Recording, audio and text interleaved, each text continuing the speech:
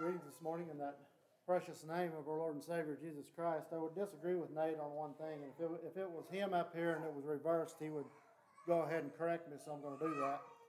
Don't look to me, look to God. That would be what I would advise you this morning as we get into that. I wouldn't have corrected too many people, but me and him kind of got our thing, so he forgives me before I ever speak, he says, so that's a good thing. I really appreciate that. That's a needed thing for all of us.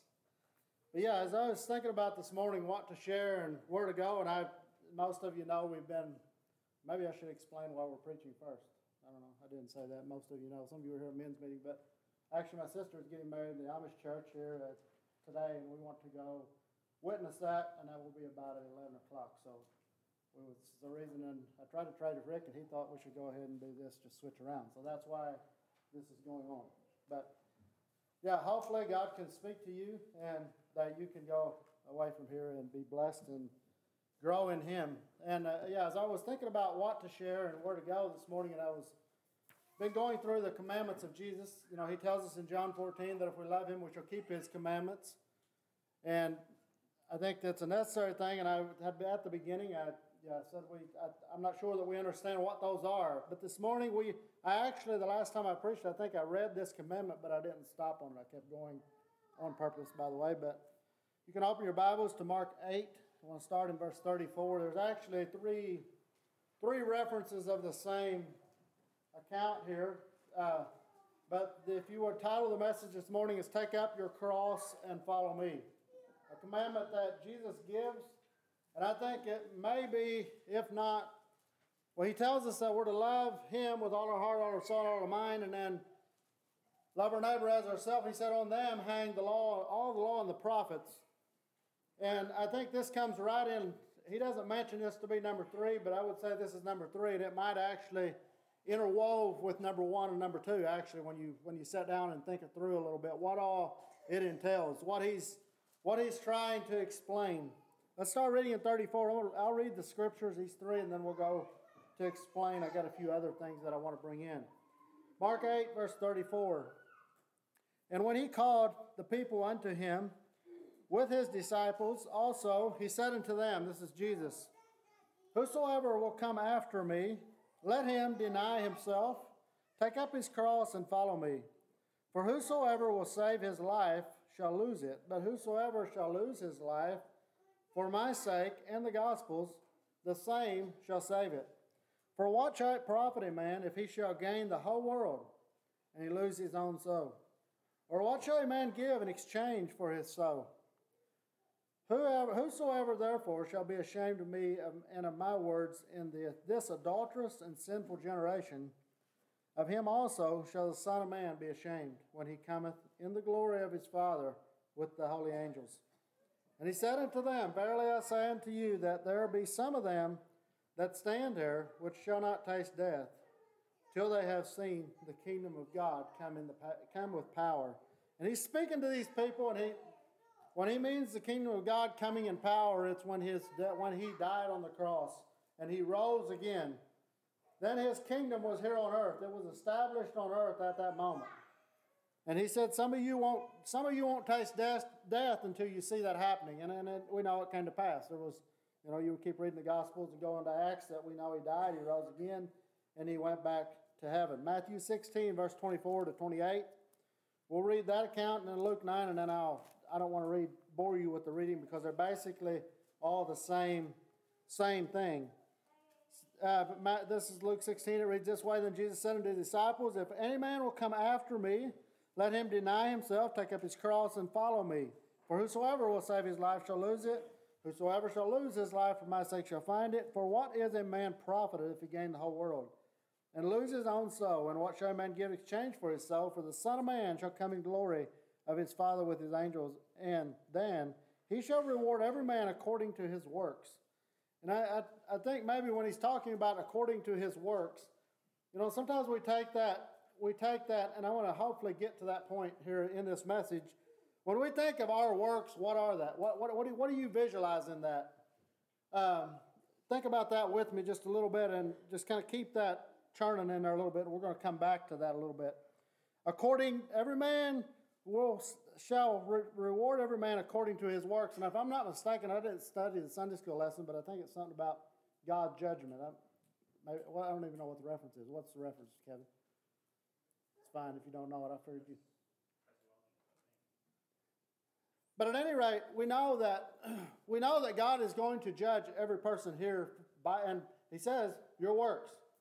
Let's think about that a little bit. And I want to touch on that as I get into the message more. Verily I say unto you, there shall be some standing here which shall not taste death till they come and see the Son of Man coming in His kingdom. Now in Luke 9, I want to look at that, and then I'll quit boring you with reading, at least for a little bit. Luke 9, starting in verse 23. And again, I'm going to read this in the Amplified Version. It's the very same setting, the same. It's just recorded in different Gospels. This is the same time frame, the same thing. He said to all, verse in 23, Luke 9, verse 23. He said to all, if any person wills to come after me, let him deny himself, disown himself, forget and lose sight of himself, his own interest, refuse and give up himself, and take up his cross daily and follow me. Cleave steadfastly to me. Conform wholly to my example in living, and if need be, dying also. For whoever would preserve his life and save it will lose and destroy it. But whosoever shall lose his life for my sake, he will preserve and save it from the penalty of eternal death. For what does it profit a man if he gains the whole world and ruins or forfeits or loses himself? Because whoever is ashamed of me and my teachings, of him will the Son of Man be ashamed when he comes in the threefold glory, the splendor and majesty of himself and of the Father and of the holy angels. However, I tell you truly, there are some of you standing here who will not taste death before you see the kingdom of God. And again, I made mention of that. What does taking up your cross mean? What does that look like? What do you visualize in your mind when you hear Jesus giving this command? He says that let him deny whosoever will come. I guess we should start there. First of all, whosoever will come. What do you see as taking up your cross? What's that look like? Anybody? What do you see, Bryson, when you say taking up your cross? What do you visualize? Maybe that's putting you on the spot. I'm sorry. Maybe I should pick on a grown-up. Kevin, what's it mean to you?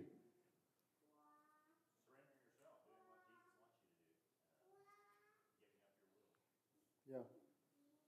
Anyone else? Somebody else have a thought?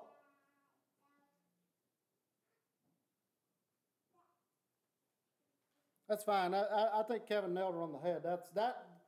When you think of what does it mean to take up your cross, and I know sometimes you hear this statement made, and I'm not saying it's all wrong. I think part of it's right. But when you view it as taking up your cross, some people would look at it as putting on the difficulties or the trials or the bad stuff, so to speak. It's bad in our eyes, maybe not bad in God's eyes, but putting on them and carrying them. Some people would say that's what taking up your cross means, and I think that's part of it. But I think the thing that Jesus was trying to get here, and the reason I think this is, if you go to Romans 12, I guess first of all we should think about what was the cross in this setting. You know, Jesus died, and we know he died on the cross. There's something about that cross, when you think of in today's thinking, I'm not sure that we totally grasp what the cross meant to them, like what that actually was. That was like if you had an electric chair sitting in this corner, and you sat on there. It was dead. You're gone. There's no coming off. When you're on there, it's over. You're not alive when you come back off. Just like electric chairs, unless the breaker blows, and probably even then, you're going to be dead. You're not coming back alive. That's what the cross meant. And I think Jesus made a very vivid point. I don't know how these people, this is before he died. This is before, but you know, when they thought about taking up their cross, I'm sure they did not even fully understand. There's no way. And I don't know that I even do today what it totally means. But when you think about dying, this is basically in long, short form, Jesus is saying, unless you die, unless you give yourself, unless you lay with arms open, you can't follow me. He said, you've got to take up your cross and follow me. For whosoever, because why do we not open our arms for that? Why do we not lay our arms out? Let's look at Romans 12 verses 1 and 2. Again, I said this is another another explanation of why Jesus was trying to bring this out. And when we read this scripture, it kind of doesn't make, sometimes it makes sense, sometimes not. I kind of touched on this a couple weeks ago. I beseech you, therefore, brethren, by the mercies of God, that you present your bodies a living sacrifice, holy, acceptable unto God, which is your reasonable service. Be not conformed to this world, but be transformed by the renewing of your mind, that you may prove what is good and acceptable in the perfect will of God. And I think going back to this thought of taking up our cross, we can try it on our own. We can try taking up our cross on our own. We can try surrendering, total surrender. But I don't think we can get to where Jesus wants us unless we know the Father. You have to know the Spirit. You have to be totally surrendered to Him, or you can't surrender to nobody. There's so many things that we think we totally surrender, and I guess, I shared with the guys in the room this morning, as I was studying for this message, I think God clearly showed me I was not there. Not only you can think of literal things such as, giving up yourself for service or doing what God called you to do, but just totally being okay with whatever, Lord. I'm here. You're in control. It's your thing. I want to hear you tell me what to do. Just like the pilot that Wanda spoke about tonight. Will you hear the voice? And how do you know if it's his voice? How do you know? So Gary made a mention, I think, a couple weeks ago about the will of the Father. How do we know what the will of the Father is? And I think he made a good point. It's the Word of God. But I also believe that in our mind we have to know. We have to hear God. And I think we're all on the same page. I've talked to a couple people about this just recently, and everybody says the same thing. You all have voices going off your head, right? There's somebody speaking. And then you have to discern, is this me? Is it God? Who's saying this? Who's telling me to do this? Sometimes it comes in a very vivid dream. Very clearly. We have no question, this is God. But I think what I've learned in my own life, sometimes I'm not sure that I'm listening to the voice. I'm hearing it, but I don't really like it, so I want to do my own thing. But I think when you pray against the spirit of confusion or just any kind of, Lord, clear my mind, I want to know if this is you. If there's any confusion, any disillusion, whatever, in the name of Jesus, I renounce it. I want you to speak directly to me. And whenever you hear that voice, I think we can assure that it is from God. If we are born again, if we are truly living in life for Him, we can know that it's from God. If it's not, then again it says, try the spirits. And like Gary shared, I think you can go to the Word of God. Does it line up with the Word of God? Is it something that's contrary to what the Lord says? If it is, obviously it's not going to be God, because He doesn't do that. He doesn't do that. So what does it mean to be a living sacrifice? I think, first of all, you have to know who God is, and you have to be okay with living for Him. Did you notice Jesus says that if you save your life, you shall lose it? If we save our life, we shall lose it. I don't think He's talking about our breathing bodies. We don't have to kill ourselves to follow Him. He's not saying that. The inner being, old man, spiritual self has to die. That has to be put on the electric chair, plugged in, and killed. That sounds kind of rough, but that's what Jesus is saying. Unless you totally give yourself, take up your cross, be a living sacrifice. You're a sacrifice. You're on the altar, Lord. Wherever you want me, whatever you want me to do, I want to be open to you. I want to walk in what you want me to walk in. I want to do what you want me to do. Speak to me. Just show me, Lord, what you have for me. I want to be obedient. And I think another reason for my own life that I find myself not going there is simply because it's either two things: lack of faith or unbelief. And I think until we have a strengthening of faith and of unbelief, and I believe that's why if you look at Jesus' teachings and even the apostles, throughout different times in the Bible. He just kept hammering. Unbelief, unbelief, unbelief, doubt, unbelief. It's all the same thing. We don't truly trust God. We don't truly trust Him. Because when you turn loose, you're loose. You are in free fall. And that scares the natural person. If you are in free fall, that scares the natural person. But do we believe that the Lord that raised from the dead, the God in heaven, and there's so many thoughts going in my mind right now, I can't hardly get them all out. But the thought of how He loved us, we sang that song that Imogen talked about, how He loved, or that she picked it, how He loved us, that He sent His only begotten Son.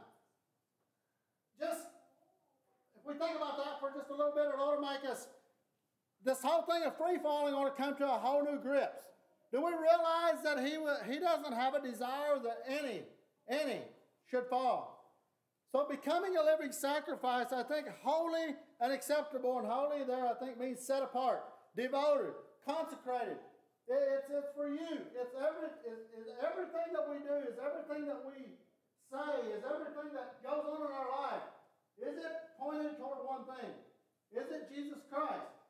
And that, His disciples here had all these agendas. I think they were, earlier they were fishing, they were doing their job, but if you notice, what did they do? They dropped their things and they followed Him. Let's look at Luke 14. As we think of a living sacrifice, Luke 14, I want to touch there just a little bit. I kind of forgot what time I started. Was it about 10? I want to make sure I don't go over my time. Kind of like a horse without a fence here. This is not normal. I know they have a little bit of a time frame where I can go, but I don't want to go over that. Luke 14. Being a living sacrifice, and this is another one of Jesus' teaching that I'm not going to make a lot of words on this, but just bringing out the emphasis on what it means to total surrender, what it means to be in free fall, what it mean, and free fall is kind of a loose term, but what I mean by that is that we're not hanging on to anything. The world we live in, we have everything right here. We can pretty much control a lot of our destiny, really. I mean, or at least I think we can. You can kind of do whatever you want. We have easy living. We have what we need. We don't have to run. We can make things come out to where everything is always right here. We don't really have to never turn loose. But the thought of it is here, I think, and Jesus was bringing this to His disciples, is that they realize what it costs. What it's going to cost you to be His disciple. What's it going to cost to be a living sacrifice? And it's going to cost something. It's going to cost you everything, actually. It won't just cost something. Let's start reading in verse 25 to 34. And when the great multitudes with Him had turned, and they said unto them, If any man come to me, and hate not his father, and I want to clarify a little bit on this hate word. I don't think He means by totally, I don't like you. I'm not going to have partaker with you. That's not what He means. I think what He means is we all, in our minds, I think, I can't think for other people, but this is the way I see it. In our minds, we have levels of people. We have things that are close to our heart. There's like steps. There's things that we really embrace, like really they are dear to us. They are our husband or our wife, our spouse. That's the closest thing to our heart. Then it's our children, and then it's whatever. You can go on down the line. There's things there's categories that we put into things, and I think that's what Jesus is saying here. If anything is in that category in line before Him, it's wrong. It's going to cost you that. You can't have that. You're going to have to put that in the offering, so to speak. That's got to go. That's got to be, not that it's not treasured, not that you don't love it. That's not what He's saying. But He's saying if that is first, if that takes devotion away from me, it can't be. All devotion has to go to one place. Like, not all, I'm not saying that's not the right term. Not all devotion, because we have to have love for our children too. But our utmost, most intense devotion needs to be to Him, to God. This is what Jesus is saying here, I believe. He said, If any man come to me, he hate not his father and his mother, his wife, and his children, his brother, his sister, yea, even his own life. You know, we love to live. We love to live. We love to... Are we okay with Christ taking that at this moment? Am I okay with that? Are you okay with that? It's kind of a sobering thought when you think about it. I actually had an incident a couple weeks ago, and I didn't even share this with my wife. This is kind of bad, but she'll hear it now. Actually, I shared it with a little bit what happened, but it was one afternoon. It was pretty warm, and I was down at Dad's cultivating beans, and I was working on my cultivator, and I kind of got, I don't know if it was a sugar low or what it was. I'm not sure what it was. But I almost like passed out. Like it was like, I'd get down on my knees and sat, and it was like, man, it was like, I just didn't feel good. I felt like, she says I was dehydrated, and I probably was. I don't know if that's what it was or not. But at any rate, this is the part I didn't tell her. As I was sitting there was a thought, the thought started coming to my mind. You know, like it was like, you know, it was almost like passing out. So there's this thought of, what is actually next? You know, if I close my eyes here, where are we at? Have you ever thought about that? We're so wrapped up in this spinning thing of life. Have we ever sat down and just thought about and closed our eyes? This might be the last time it opens. Where are we going? What's next? Are we okay with that? Am I okay with that? Are you okay with it? There's something about that gripped my heart, I think, that I realized that I thought I was okay with it, but I'm not sure that I was at that point. There has to be a living, Lord, I'm here. You choose to take me, you take me. You choose to take everything I have, it's yours. I'm in free fall. I'm in your control. I'm an autopilot. That's hard. That when you think about, I think we love life, and it's a good thing. We're to desire life. We're to try to live. That's the natural man. But the precious thing about that is, if we are taking up our cross, we are being a living sacrifice, we know Jesus Christ as our personal Savior, there's something on the other side of that. You know, it was for me that day, it was like it wasn't that I was going to hell, I didn't believe that, but it was just the reality set in that there's a step here. There's something that's going to happen. And it was the reality of actually, maybe, possibly stepping from one place to another. I think we need to prepare ourselves for that. We need to think about that thoroughly. And the reason I say that, because I think it makes what that thought, that thing, not out of fear. Not out of fear. It's out of the love for our Lord and Savior Jesus Christ, because that He sat on the electric chair so we don't have to. We don't have to. He did that already. Do we understand that? Do we even think about what? And you know, the amazing part is that I was just thinking about this morning as I was thinking about sharing this is, you know, they took Him over there. I'm just using the electric chair because it's something we can identify with. I mean, the cross is what we know that's what He was crucified on. But they led Him all the way up there. They beat on Him. They spit on Him. They falsely accused Him, and they did whatever you want to do to Him. And what did He say? Father, forgive them, they know not what they do. Where are you and I at? Where were we at? Where would have placed yourself in that thought process? That's the type of surrender that our life needs to look like.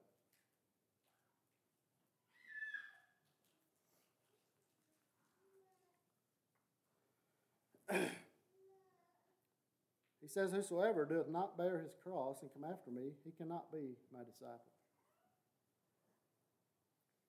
And if you look up what a disciple is, it's someone that wants to learn. It's someone that is following a person to learn and to be like he is. That's what a disciple is. So until we completely shred this thing here, this self person, we can't be his disciple. He plainly tells us that. And I think there's so many people trying to be, they haven't completely shredded self, and they want to follow him. It's not possible. He tells us that. It can't happen. For which you intending to build a tower, do you not set down first, you count the cost, whether you have sufficient to finish it. And I think that cost is just what I talked about, that thing of where you come face to face with the thought of, this is real. This is not fake. This is not playing around. This is real stuff. It's considering you in your life. When you come in grips with that and you think about the surrender that calls for, that Jesus is asking from us. We didn't think about that before we start, because some people don't, when they get to that point, all of a sudden they've got a little bit built and then they realize, oh, it's going to take everything. I want to look at a man that did that. You can turn your Bibles over to Mark 10. I was going to read the rest of this, but my time's getting away, and I want to get to this scripture. Mark 10. There was a man that did that. He kind of forgot to, Mark 10, verse 17, he kind of forgot to count the cost of what it was going to cost him to follow Jesus. And this was before Jesus had went to the cross. And when he had gone forth into the way, there came one running, and they kneeled to him. And they asked him, Good master, what shall I do that I may inherit eternal life? Jesus said unto him, Why callest thou me good? There's none good but one, and that is God. Thou knowest the commandments: do not commit adultery, do not kill, do not steal, do not bear false witness, defraud not, and honor thy father and thy mother. He answered, he said unto Master, all these have I observed from my youth. Then Jesus, beholding him, looking at him, would be the better term maybe, loved him. Loved him. I think Jesus is looking at him and said, just love pouring out of his eyes. This is a man that has a desire to have eternal life. It says he kneeled before Jesus, and he's asking him, what do I have to do to have eternal life? And just envision with me the love coming out of Jesus' eyes, because he has desire that no soul perishes. He has same love for the man that's the worst sin you can think about, that's doing that as he does for the person that's living a complete surrendered life. His love is the same for each one. He doesn't love the sin, but that soul that's within, he loves the same. But it says here that this man asked him, Why callest you me good? There's none good but God. But we read that. Let's go down to verse 20, verse 21. Then Jesus, beholding him, loved him, and he said unto him, One thing that thou lackest, go thy way, sell whatsoever thou hast, and give to the poor. Thou shalt have treasure in heaven. Come, take up thy cross, and follow me.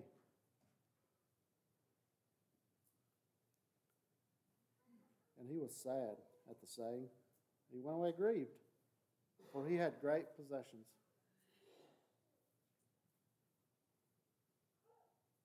This was a man that had lots of money, I believe. I'm not condemning money this morning in no way. But he had lots of money. He lived basically a perfect life. You can see Jesus told him all these things. He said, I've done them from my youth. I've been a good man. But there was still something that he had hold on. Not that he couldn't have it. I think Jesus has been all right with him having it. But Jesus knew that he still had it here. He wanted that more than he wanted his Savior. Is there anything in my life or in your life this morning that we have gripped on more than our Lord and Savior? This man went away bitterly. He could not release. He couldn't turn loose. He said, I can't do that. I don't think he counted the cost of what it means to become a follower of Jesus Christ.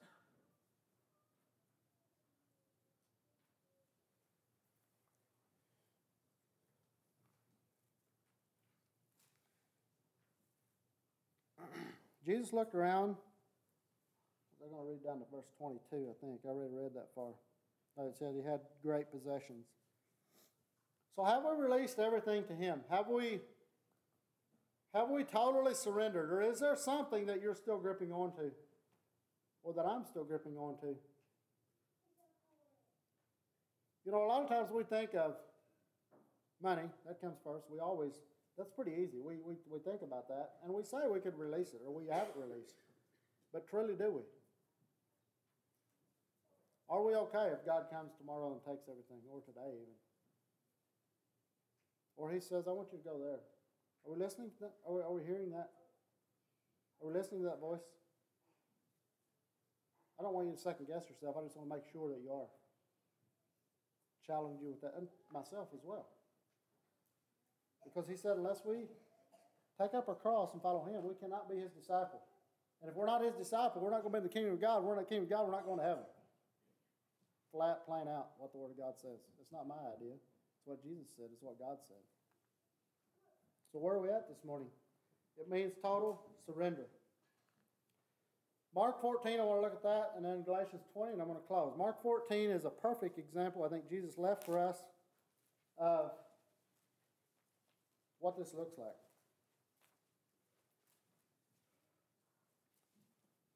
Verse 32 in Mark 14. And they came to a place which was named Gethsemane. He said to his disciples, sit you here while I pray. This was right prior to his crucifixion. They had eaten the Last Supper. They'd come down through the Kidron Valley, and they crossed that, and they're heading up to the Mount of Olives. They came to the Gethsemane, and he said to his disciples, sit here while I pray. And he talked with Peter and James and John. He begged them. He began to be sore amazed, to be very heavy. And the Amplified Version would say it this way: he was deeply distressed and troubled, extremely anguished at the prospect of what was to come. I don't know that you and I know we don't understand the weight that Jesus was carrying at that time. This was a person, it was God in flesh, that came from the throne room of heaven that could not stand sin, that was connected to the Father the whole time in a way that you and I are never going to be. Well, that might not be right, because the Spirit lives within us. We probably are. And think that's probably not a true statement. But at any rate, it was a man that did not know no sin. He didn't know wrong. He didn't know the works. He didn't know that because he didn't have to. He was God. And he realized that he was going to have to be this separation. And I don't know, I was just thinking about that this morning as well. Do we realize that the separation that Jesus has faced on the cross, if we are faithful, you and I never have to face that? Have you ever thought about that? That's actually pretty amazing. Because he was separated from the Spirit of God, the very thing that he was, the Son. There was cut. And that had to happen. Somewhere, someone had to shed blood for that thing to be, for that seam to be put back together. There had to be shedding of blood. That was the only way. And it had to be a person, because animals didn't do it. And that's what Jesus was facing here. He said that he's exceedingly sorrowful unto death. Tarry you here and watch. He went forward a little, and he fell on the ground. Remember, this is not some giant. I don't think his stature was some big guy. I don't know what Jesus looked like. But a human being. I know sometimes I get my picture as, when I think of Jesus, teaching and doing all these things, he's this different, big guy. He's not. Yes, he's different, but he's not different. Because he's one of them.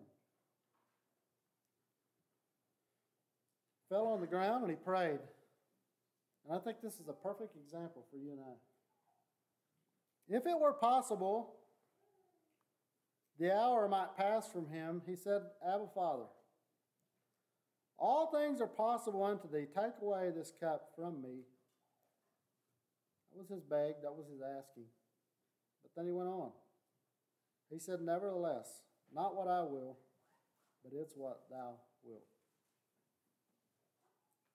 Even he came down from heaven as a man. He walked these 33 years, almost 33 years at this point, because this is like a day before death, or 2 days, whatever. He knew what he was here for, I believe. I know he did, because he preached it. But even yet, I think the human nature within, the him living in human, he knew the separation was going to be just terrible. And another thought in that line is, that's not to scare you, but I just want you to just kind of prick your brains, and as you think about this a little bit, have you ever thought about the separation that we were going to feel if we don't have the Spirit of God? If that not being present for eternity? I think that's exactly what Jesus felt for just a little 3 days or however long it was until he rose again. But he knew there was going to be this separation, but he walked all these years, and he knew what his calling was. He knew what he was here for. He knew what God put him here for. But yet he still asked, Lord, could you just take this cup from me? It was going to be hard. But he said, nevertheless, not my will, living sacrifice. Here I am. And it says he was led away as a sheep to the slaughter, and he said not a word. I think it's a perfect example for us to be who God called us to be. Back to that works thing. Where was we at in that? I forget. I said I was going to touch on it, and I done lost my train of thought.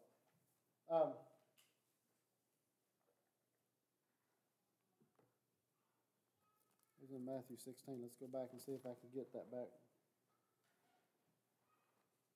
Every man according to his works. That's what. It's not what we do for people to see. That's not the works he's talking about. People will see it, but it's not that. It's the works that comes from the heart. It's because I'm doing it. It's because of you, Lord, and no one else. I don't care if nobody else sees it. I'm still going to do it because it's for him. The one that sat in the electric chair, that's laid his life down on the cross. And when you read the things that went on this death on the cross, I think it was way worse than any electric chair. Electric chairs like that and you're dead, and I don't think cross death was like that. There was lots of suffering, lots of just agony, terrible. He hung there and said not a word. Galatians 2:20, I want to close with that and then a verse from a song that I was listening to this morning. I am crucified with Christ, nevertheless I live, yet not I, but Christ liveth in me. And the life which I now live in the flesh, I live by faith. That's that free fall. By faith. Are you okay? Are you okay with being in free fall, knowing he's here to catch you? He's got you. He's in control. You know, I don't know how many of you ever we went to a thing in Six Flags that had a harness on it, pulled us up from the back, and 300-some foot, and it turned you loose. They had a rope on it, but they didn't have a catch thing here on the bottom. But I like to think about, and of course it went through my mind, what that rope tears? Well, you're going to be down the ground. Well, what if that thing down there tears after the rope tears? Then what? You're dead. Faith is knowing that it's going to be okay. I mean, I had trust in that right. I knew I was going to be okay. I mean, I know God could let the rope tear or whatever, but still, that's just a picture of what faith looks like. And I think that's what this verse that Paul wrote here in Galatians 2:20, he said, not I, but Christ liveth in me. The life which I now live in the flesh, I live by faith of the Son of God who loved me, and he gave himself for me. The song that I was thinking about this morning was the river. It's a medley that the Stutzmans sing, and there's a part in there that, and the whole song is actually good, but the one part it really stuck out to me this morning as I was listening to it last night. All of my ambitions, hopes, and plans, I surrender these into your hands. It's only in your will that I'm free. Yes, it's only in your will that I'm free. Jesus, oh for Jesus, all I am and have ever hoped to be. We're going to be nothing unless we're in him. Are we okay with taking up our cross this morning? And what I said this morning was, like I shared, I feel like just the last 3 weeks have been tremendous in growing in that area. And as I well, that experience maybe kind of initiated, and then you start wondering, and then, a couple things that I sat through in the last while, preaching-wise, really, where are you? Truly come face to face, and Rick probably say a little bit of that with his water experience. When you realize that you no longer are in control, are we okay with that? Are we living as God guides and directs us and takes us and shapes us, and love your brother, love Lord with all your heart, all your soul, and all your mind, and love thy neighbor as thyself. Those two things he said, on that hang all the law and the prophets. Let's come before the Lord in prayer.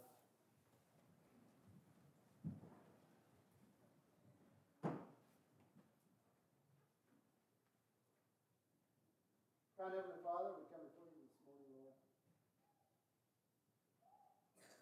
Lord, we thank you so much for how you've set us free, how you died on the cross, how you took that electric chair of death for us. The agony, the pain, that we didn't have to face it. Lord, help us in our hearts to just grip the gratification that we have for that this morning, Lord. I can't express it in words. Lord, my heart just says thank you. Thank you so much this morning for who you are, what you've done for us, how you shed that blood. Lord, this morning my desire and my prayer for each person in this room, help us to look at our own lives and help us to be that living sacrifice that you've called us to be. Lord, help us to release all things to you. Lord, help us to inventory our lives. If there's anything that we're gripping other than you, that you would touch that spot, that you would point that out, that you would very vividly show us. Lord, I pray that for each person in this room this morning. As we search, that you would make it very clear if there's things that need to go, that we are holding in front of you. This morning, I just pray that your will would be done and your kingdom would come upon this place. And Lord, this morning, I just again bless you and praise you and glorify you for who you are. We love you. We praise you. We bless you. It's with thanksgiving that we pray in Jesus' name. Amen. I might also share, and I should have done that before we prayed.